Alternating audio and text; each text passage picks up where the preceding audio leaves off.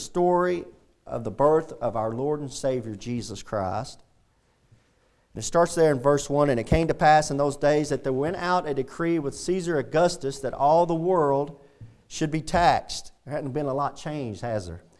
And this taxing was first made when Cyrenius was governor of Syria. And all went to be taxed, every one into his own city. And Joseph also went up from Galilee out of the city of Nazareth unto Judea unto the city of David, which is called Bethlehem, because he was of the house and lineage of David, to be taxed with Mary his espoused wife, being great with child. And so it was that while they were there, the days were accomplished that they should be delivered. And she brought forth her firstborn son, and wrapped him in swaddling clothes, and laid him in a manger, because there was no room for them in the inn. And there were in the same country shepherds abiding in the field, keeping watch over their flock by night. They're the working man working the night shift. And lo, the angel of the Lord came upon them, and the glory of the Lord shone round about them, and they were sore afraid. And the angel said unto them, Fear not, for behold, I bring you good tidings of great joy, which shall be to all people. That includes us over here in America. That includes everybody. What is this great news? Verse 11, For unto you is born this day in the city of David a Savior, which is Christ the Lord. Is Jesus Christ your Savior? Can you say He's your Savior? Well, if you say He's your Savior, He saved you from something. He saved you from a devil's hell that your sin is going to put you in, and He saved you to a place we like to call heaven. The Bible calls heaven the eternal glory. He gives you eternal life. He's our Savior. Verse 12, And this shall be a sign unto you. Ye shall find the babe wrapped in swaddling clothes, lying in a manger. And suddenly there was with the angel a multitude of the heavenly host, praising God and saying, Glory to God in the highest, and on earth peace, goodwill toward men. And it came to pass, as the angels were gone away from them into heaven, the shepherds said one to another, Let us now go even unto Bethlehem, and see this thing which is come to pass, which the Lord hath made known unto us. And they came with haste, and found Mary and Joseph and the babe lying in the manger. And when they had seen it, they made known abroad the saying which was told unto them concerning this child. And all they that heard it wondered at those things which were told them by the shepherds. And it's an amazing thing to think that over 2,000 years later, we're still telling that story.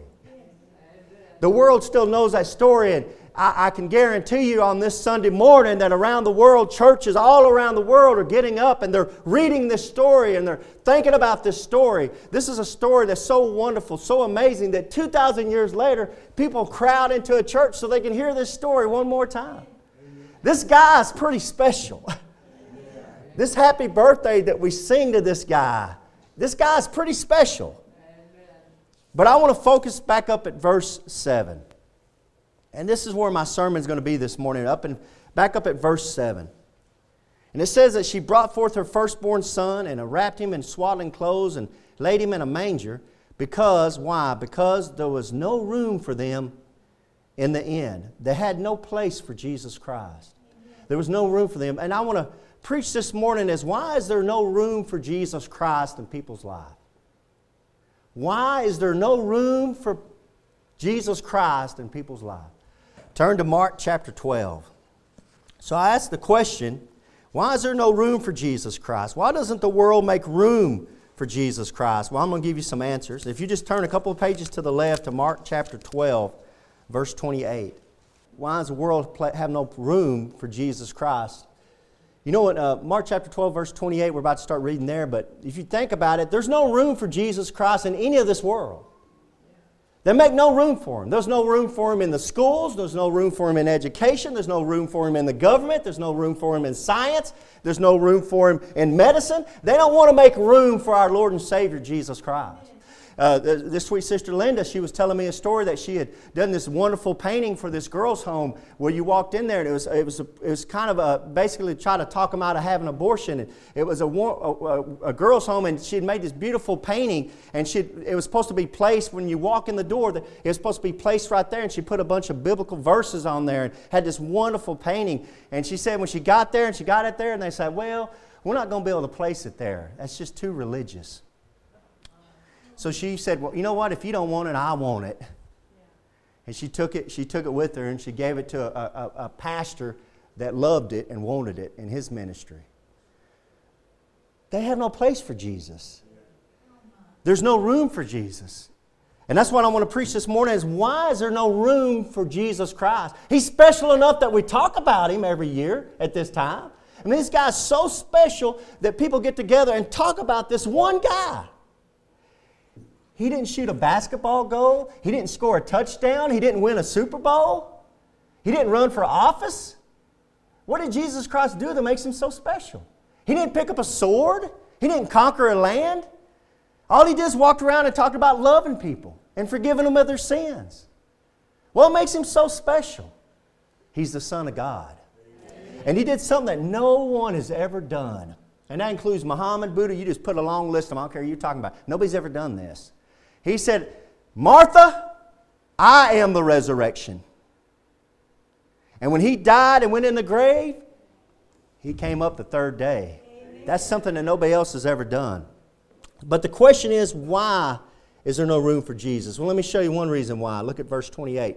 Mark chapter 12, verse 28. And one of the scribes came and having heard them reasoning together and perceiving that He had answered them well, asked Him, which is the first commandment of all? So this scribe asked Jesus, which is the first commandment of all? Verse 29, and Jesus answered him, the first of all the commandments is, hear, O Israel, the Lord our God is one Lord. Look at verse 30. And thou shalt love the Lord thy God with all thy heart, with all thy soul, with all thy mind, with all thy strength.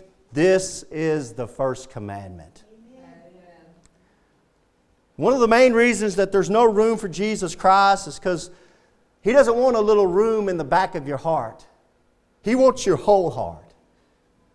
Jesus Christ doesn't want you to take Him and put Him in a little closet in the back of your heart somewhere. Jesus Christ comes in and He says, I want your whole heart. Amen. He says there, with God, love the Lord thy God with all thy heart, with all thy soul, with all thy mind, with all thy strength, with everything. Jesus Christ wants everything. He doesn't want to come in and be just a little part of your life. Jesus Christ wants to come in. He wants to be the Lord of your life. We call Him Lord and Savior for a reason. He doesn't want you saying, well, if you need me, I'll be back here in the back. No, Jesus Christ says, no, I'm here and I'm going to be leading you. Because you're a sinner and you need somebody to lead you. And you want to bow down and say, Lord and my God, like Thomas said. My Lord and my God. People don't like Jesus Christ to be a big part of their life. They want to shove Him in a little corner. They want to keep Him over there in a little corner and say, okay, you just stay over there and if I need you, I'll come get you. Amen, Brother Keegan. That's exactly what people do. Don't fool me. I know people. That's what people do.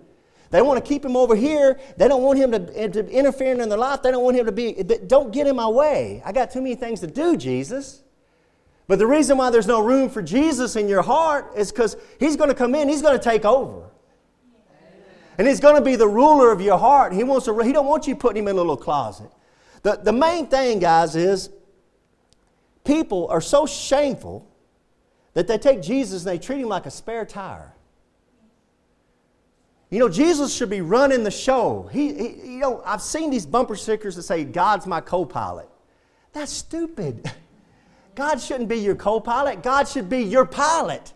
You're on the side. Let Him drive. But the world, they not only are not letting Him be their co-pilot, they're not only not letting Him ride in the front, they put Jesus in the back as a spare tire.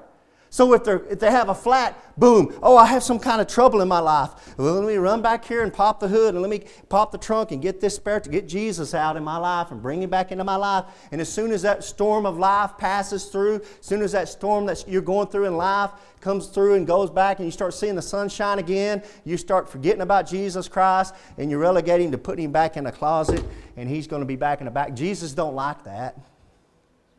Jesus wants room. He wants the whole room. He gets all the honor and glory. He gets all the praise. It's all about Jesus. This church, if you come into this church, maybe you're visiting for the first time, this church is all about Jesus Christ. It's not about me. It's not about the singing. It's not about the missionaries we support. It's first and foremost about our Lord and Savior Jesus Christ. We try to lift Him up in everything we do. If we're on the radio, we try to lift Him up. If we're in the newspaper, we try to lift Him up. We're not trying to glorify this church. We're not trying to glorify the Baptist denomination. Most people don't even know we're Baptists. We're just trying to glorify Jesus Christ. That's what I'm here for. And I want Him to be the Lord of everything. And the world don't like it. They don't want Him to be a part of their business practices. They don't want Him to be a part of their relationships. They don't want Him to be a part of their sexual lifestyle. They don't want Him to be a part of their TV watching. They don't want Him to be a part of their party. In other words, Jesus Christ, when He comes into your heart, He starts controlling everything. And He wants everything of yours. And we want to put Him to the side and say, well, I'm going to watch this on TV, Lord, but don't watch this now. What we don't understand as Christians is once you're a born-again believer in Jesus Christ, the Bible says, and we know this to be true, the Holy Spirit comes in and starts dwelling in you. You're the temple of the Holy Ghost. So everywhere you walk, Jesus is walking. Everything you see, that's right, Jesus is seeing it. Everything you're watching on TV, Jesus is having to watch. Everything you pick up and read, Jesus is having to read. Everything you listen to, Jesus is having to listen to. Listen to me. That's the reason why people don't want Him in their life. They don't make room for Jesus Christ because they don't want Him controlling things. Amen. I was thinking about talking about that spare tire, and people treat Jesus like a spare tire. There was a couple of drunks they were drunks, and they were at Victory Baptist Church, Junior Cochran and Brother Russell, Stanley Russell. And they grew up together drinking, doing a lot of heavy drinking, and then later on they got saved. They got into church. They were good church members at Victory Baptist. But they used to tell a story that when they were driving around drinking, they both were drunk, and they were driving around one of those old cars back in the 70s, and Junior was driving and Stanley was riding around there, and they're driving along drunk, and they'd been drinking, and all of a sudden, boom, they heard the tire go flat. Boom, they had a blowout. Junior, man, he got that car under control and got it pulled over to the side of the road. And Brother Russell was slapping old Junior. Man, you did a good job of driving. He goes, yeah, man, I did. And they got out and they got to looking. It was the spare tire in the trunk had blown.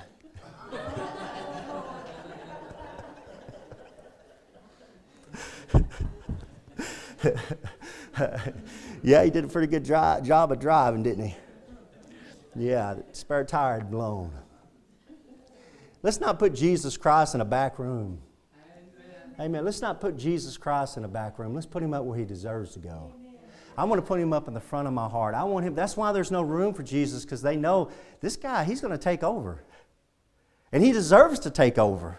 And if you're smart, you'll let Him lead you and guide you and direct you. My life, I've been letting Jesus Christ, I got saved when I was about 17. I started letting the Lord lead my life when I was about 28, 29 years old. It was the best decision I ever made.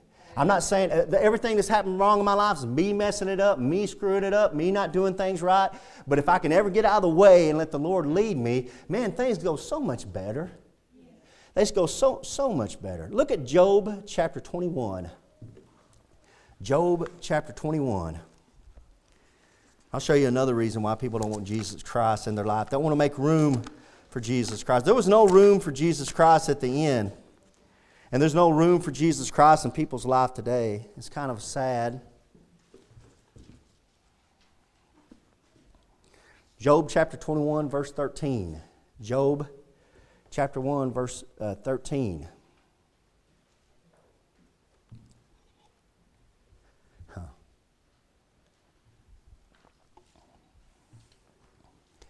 Look at verse 13. Job talking about wealthy people. They spend their days in wealth, and in a moment go down to the grave. It don't matter how rich you get in this world, you're still going to die. And what's interesting is how some rich people die quick. And you can die real quick. And even if you live to be 100 years old, you're still going to go down into a grave.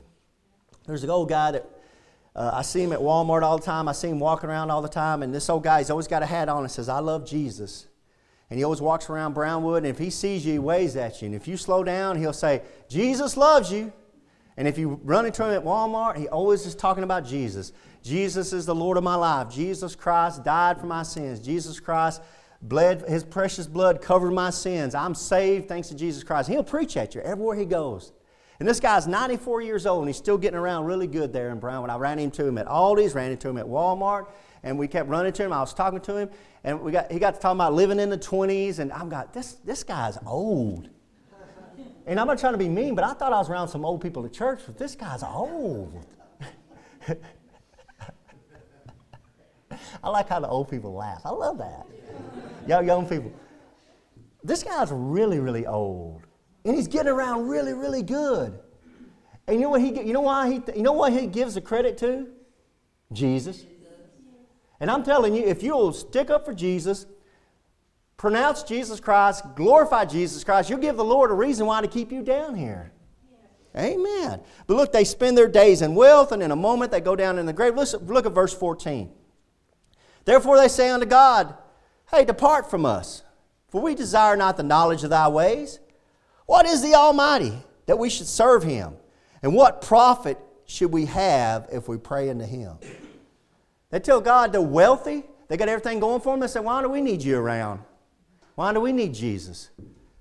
The second reason people don't make room for Jesus Christ is they see no benefit of having Jesus Christ in their life. He's inconvenient. He's inconvenient. They think of Jesus Christ and like, I don't need him. And for American Christians and for the American society, this is a major problem because America's so wealthy and so well off. So many of you guys are not worried about what you're going to eat tonight. Amen. You're not worried about your clothes. Y'all got up, y'all got your clothes on. We're living in such a wealthy, filthy, rich society that the poorest people in our society is like the rich people over in Africa. Yes. Y'all are spoiled rotten. And when you get to talking to somebody who doesn't know Jesus Christ in this spoiled, rotten society, they're like, what do I need Jesus for? And you try to talk to them about sins. You try to talk about, well, I'm not no any worse than my neighbor. I'm just trying to live what's right. They have no conviction of their sin. They have no need for God. And that's what Job is saying here in verse 14. Therefore they say unto God, depart from us. We desire not the knowledge of thy ways. We don't need you. What is the Almighty? Well, who's God? That we should serve him. Why should I serve God? Notice in verse 15, there's something very important. That's what I'm trying to point out to you. What is the Almighty that we should serve him? Notice what they say. And what profit should we have if we pray? What profit should we have if we pray unto him? Everything's about profit. Everything's about what's it do for my bottom dollar? What's it do for my wallet? It doesn't help me to get ahead. It doesn't help me to get rich if I serve Jesus Christ.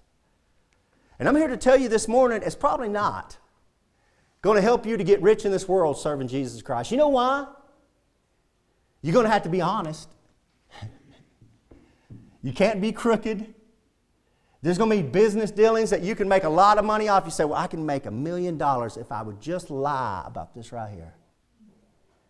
And if you're following Jesus Christ and allowing him, make room for him in your life, he's not going to be happy about you doing that. And you know it. And it's going to keep you from doing all those crooked things that people do to get rich.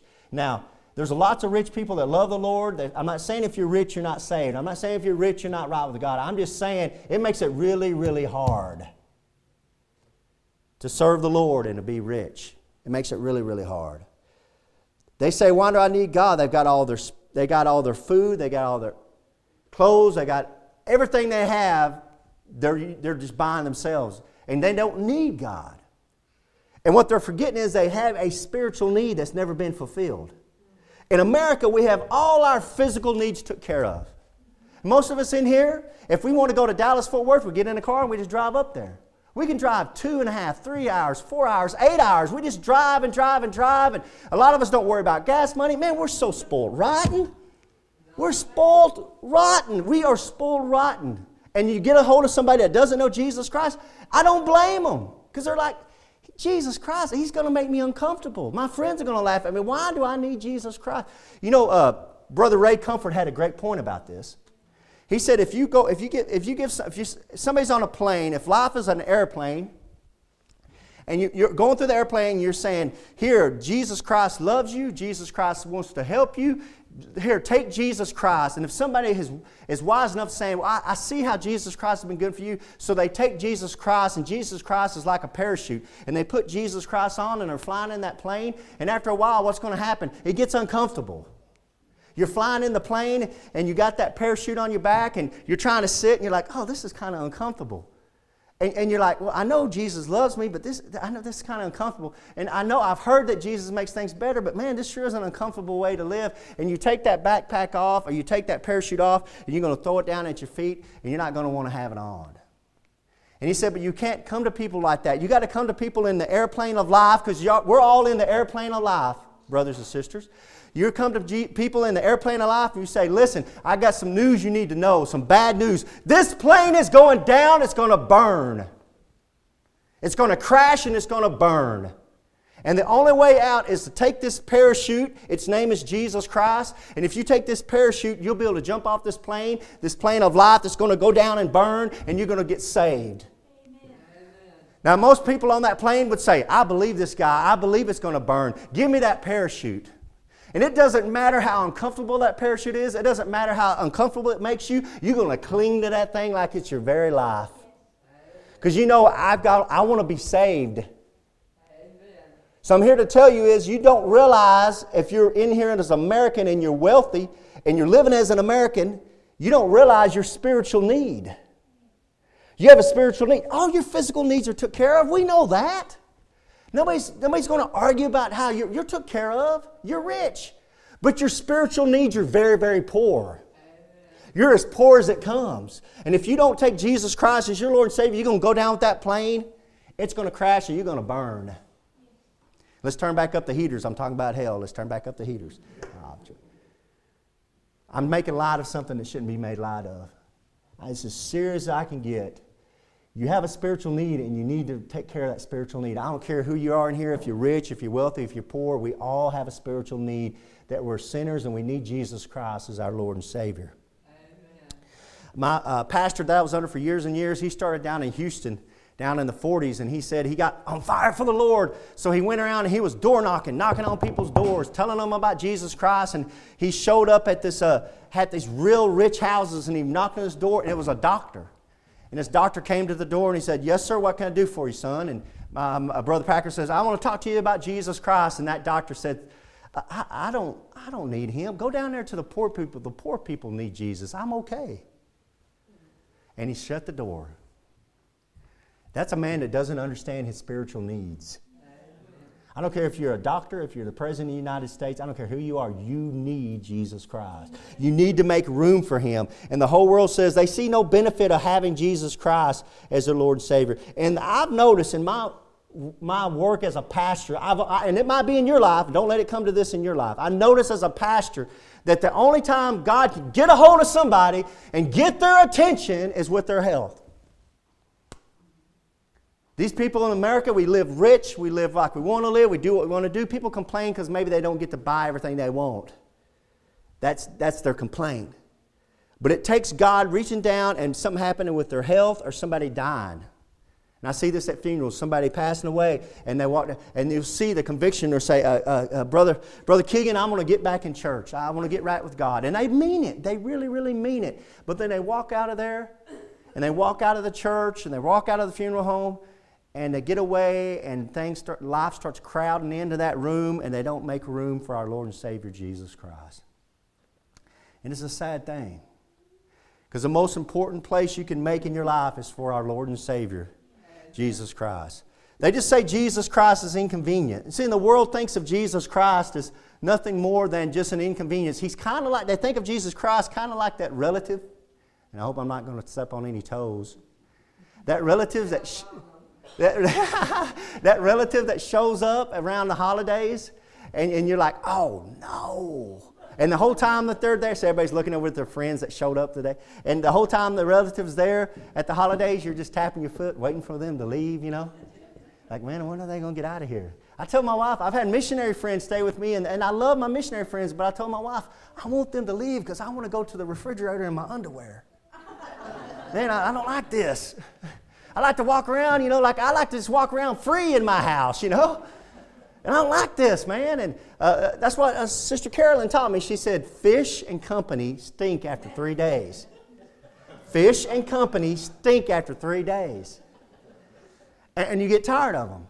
That's how people feel about Jesus Christ. Jesus Christ comes into their life. Things are wonderful, but then, they start getting, oh, well, he's wanting me to do this and he's wanting me to do that. Listen to me. If you'll just bow down and look at him as the Lord of your life, which he is, he's all-knowing, which he is, he's powerful, which he is, he's got the best intentions of you at heart. Yes, he does. If you just allow him to start working in your life, he'll make a big difference in your life. Let's look at the last one. It's found in 2 Timothy. Let's look at the last one. 2 Timothy chapter 3. 2 Timothy chapter 3. Why is there no room for Jesus Christ? 2 Timothy chapter 3, verse 1. Why is there no room for Jesus Christ? Well, because they want to put him in a little room in the back of their heart, and Jesus wants the whole heart. And the other reason is because they see no benefit in having Jesus Christ lodge with them. Why have Jesus Christ come in? He's an inconvenience. And the third reason I'm going to give you this morning why people don't want to make room for Jesus Christ is simply found in 2 Timothy chapter 3. 2 Timothy chapter 3, verse 1. Verse 1 and 2. Paul says here, this know also that in the last days perilous times shall come, for men shall be lovers of their own selves. So the simple truth is, the reason why people don't make room for Jesus Christ is because that room is already full of themselves. They put themselves in front of everything else. And if there's anything about this Bible that goes against human nature, this Bible goes against your nature, is simply this. This Bible tells you to care about others. Others. Jesus Christ, when he walked on this earth, Jesus Christ was a King of kings, was a Prince of princes, was a Lord of lords. Jesus Christ was God manifest in the flesh. And here's God that should be worshipped. And Jesus Christ went around and he got down and he would wash the disciples' feet. He would get down and he would take care of people. Jesus Christ was a servant. Amen. And this Bible teaches us to be a servant. And this room that people have, they fill it full of themselves. And that's what the world teaches you. And that's where the world's wrong. If you want to have a happy, productive life, think about others. Ooh, got real quiet in here. Think about other people. You know what happens when you think about yourself? I'm serious. If you think about yourself too long, you realize, I'm no good. I'm stupid. I've done this stupid thing. I do stupid things. I think stupid ways. You realize you're stupid. But if you'll stop thinking about yourself, amen, and say, well, what about them? They need some help. You'll have joy in your heart. And that's what Jesus said. It's more blessed to give than to receive, and to start giving yourself and to give to others. But the Bible says in the last days, for men should be lovers of their own selves. There's no room for Jesus. It's all about me. And I deal with this, guys. When I try to invite people to church, people give me 1,500 reasons why they don't come to church or why they won't receive Jesus Christ. I get the reasons all the time. They'll tell me all kinds of different reasons. They'll say, well, I don't have time to go to church. I don't have the right clothes. I don't have the gas money. I can't get out of bed. It's hard for me to get out of bed. My favorite one is to say, well, the church is full of hypocrites. I hear that a lot. Church is full of hypocrites. I heard one guy tell me, well, all y'all preachers want is money. And I said, well, come over to my church. Nobody's going to put an offering plate in front of you. And nobody has this morning, amen, had an offering plate. I don't want your money. I want Jesus Christ to have your soul. That's what it's all about. But they give me all these excuses. Now, these same people, now listen to me, these same people that make all the room for themselves, the ones that don't have time for any of this, I go by at 7:30 in the morning, it's cold and it's wet, and there they are standing on the sidelines of a soccer field, and they're out there with their kids, and the kids are kicking the soccer, and they're clapping, and they're running, and I'm thinking, how much money did they have to spend to get their kids into soccer? How early in the morning did you have to get up to go watch your kid play soccer? You got all the time for you and for sports, but you don't have no time for God. I don't want to be in that church that's full of a bunch of hypocrites. They don't stop you on Friday night when all the hypocrites are crowded up there cheering for your football team. You're right there with them. You can cheer for your football team with a bunch of hypocrites, but you can't come and cheer with God and for Jesus Christ with us bunch of hypocrites. Did I say I wasn't a hypocrite? I'm a hypocrite. But so are a lot of other hypocrites. The difference is I'm a hypocrite that loves Jesus Christ. I'm a hypocrite that knows I'm a hypocrite and I want to give the glory to Jesus Christ. I want to be a better hypocrite. I don't want to be such a bad hypocrite. I want to be a better hypocrite. You want to help come with me and maybe we can together be better hypocrites? Come on into this church. But if you want to start making excuses and making all these excuses why you can't have Jesus Christ in your life, go right on ahead. But I think at the end when God puts you before Himself and you have to stand before God in judgment, He's going to bring some of this stuff up. I really believe that. He's going to bring some of this stuff up. You have all the time for your sports. You have all the time for TV. You have all the time, but you're not giving any time to God. You're not making any room for our Lord and Savior, Jesus Christ. There's no room for Him. There's no room for Him because you got yourselves put in there. For all men shall be lovers of their own self. Look at this list, guys. Man, this list. Woo. Look at this list and starting in verse 2 and we'll close. For men shall be lovers of their own selves, covetous, boasters, proud, blasphemers, disobedient to parents, unthankful, unholy. It keeps going and going and going. And I'm here to tell you, if you will take Jesus Christ as your Lord and Savior and allow Him to have the room in your life, give Him all the room in your heart, you'll be the total opposite of everything on this list. Amen. Jesus Christ can make you the total opposite of this whole list. If you read this list with me, there's nothing good about this list. Nobody wants to be called any of this. Start back at verse 2. For men should be lovers of their own selves. If you know Jesus Christ, you'll love others. Covetous. With Jesus Christ, you're going to be giving. Boasters. With Jesus Christ, you're going to be humble. Proud, you'll be humble. Blasphemers. With Jesus Christ, you're going to be praising God. Disobedient to parents. What's that? That's every time you step into Walmart. If you don't know, you haven't seen that, go into Walmart. Go by the toy section and you'll see that verse right there played out right before your very eyes. No, I want this. I seen this kid and he's at Walmart and he's like, I don't know what he's wanting. His mom's like, let's go right now. He's like, no! And he just threw himself on the floor and I'm like, ooh. I almost walked over there and just went, pulled my belt off. Here you go, lady. Take right after it, man. I'm watching. I won't let nobody get, I'll cover up the security cameras. Whip him, you know. Wow. Man, this is the kind of parent I grew up under. I called my mom from my friend's house. I said, Mama, I'm going to stay over here at Chris's for a little bit longer. No, you're not. You're coming home right now. That's what my mom said. I said, no, I'm not. Click. As soon as I put that phone down and heard it click, I went, I think I made a mistake. And I turned to my friend Chris and I said, he said, what did she say? She said, well, she said I need to be going home.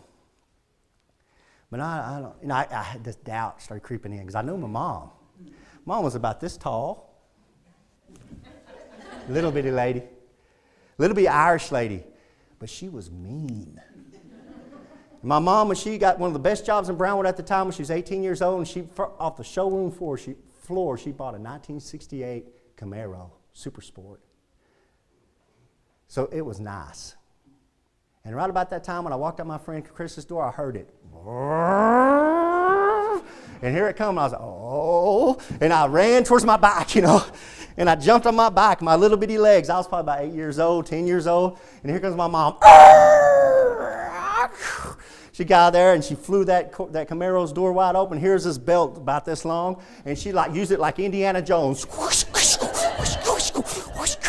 And man, I was trying to drive off. No, mama. She said, ka-cha, ka-cha, ka-cha. And she just whipped me like a stepchild, man.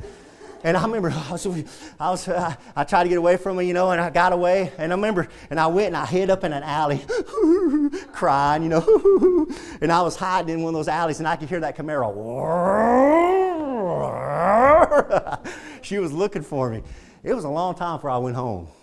I knew enough about the Irish temper. You let them calm down a little bit, you know. You let them calm down.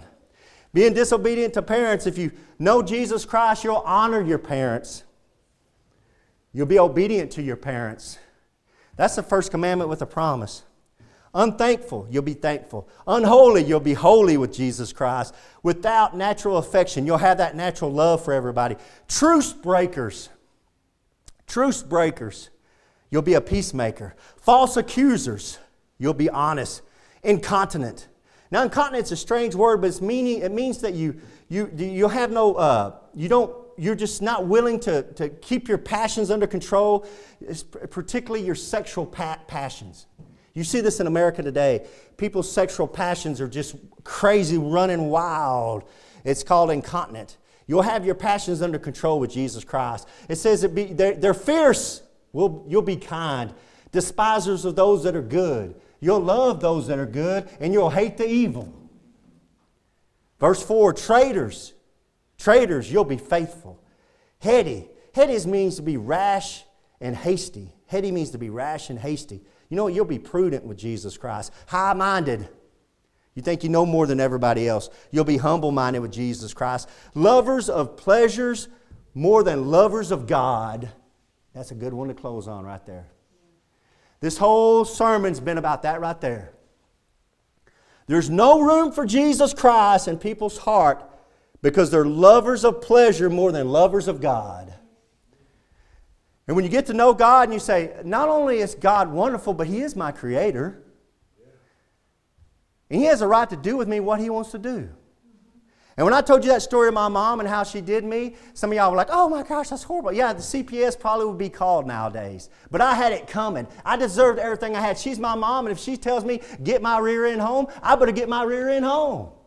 Why does she have the right to do that? Because she's my mother. And God's your God. And He's your Creator, and He has a right to do with you what He wants. And you need to stop loving pleasures and loving this world that's doing nothing for you and say, you know what, starting today, I'm going to start loving God and doing those things that pleases God and be a lover of God than a lover and a pleaser of myself. For of this verse 5, having a form of godliness but denying the power thereof.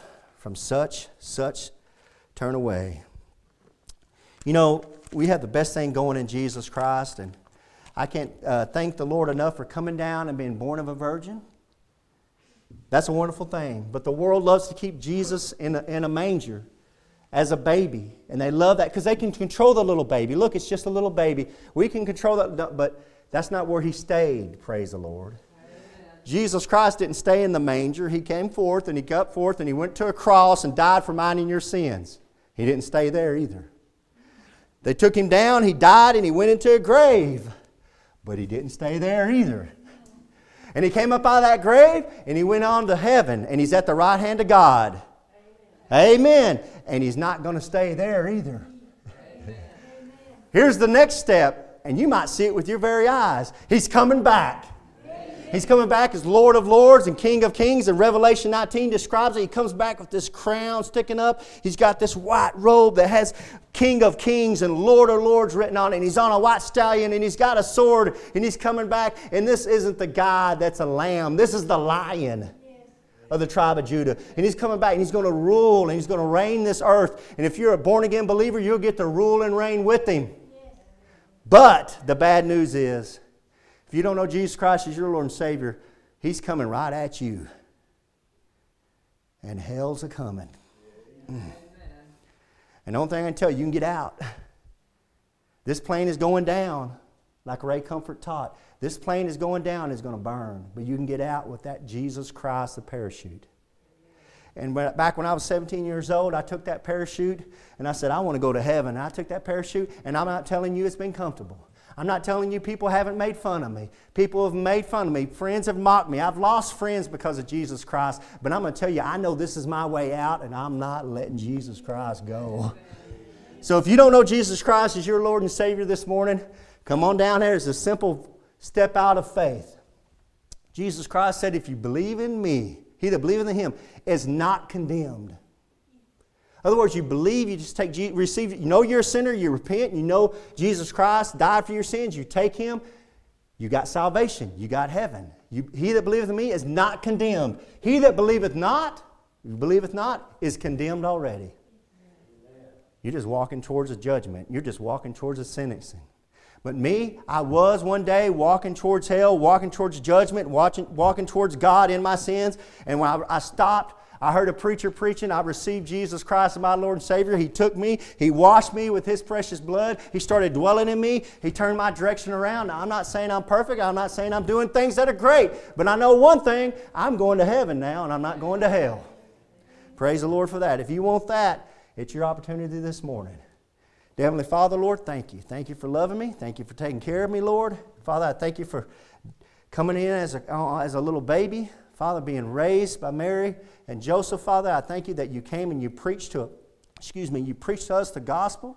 You gave us the truth, Lord. I thank you for going to the cross and dying for my sins and everybody in here's sins, Father. We're just sinners. We can't live that life that is expected of us. Lord, it's impossible, Lord, but we see and acknowledge that that is the right life. And Father, we thank you that since we can't live that life, that you through Jesus Christ have given us that life in Jesus Christ. And we get into Him. He's our parachute. He's our safety vessel. He's our way home. He's our ticket. He's the key to get in that door, Lord, of heaven. And we thank you so much for Him. And we give Jesus Christ all the honor and glory this morning. And if there's somebody underneath the sound of my voice that's never took Jesus Christ as their Lord and Savior, not for sure where they're going, Father, I just pray when we give this invitation, they'll come on down here and get saved. And leave these doors at Christmas time with the greatest gift you give mankind, and that's the precious blood of your Son, Jesus Christ. I'm praying all this in the precious name of our Lord and Savior, Jesus Christ. Amen. Amen. Brother Matt, let's have an invitation.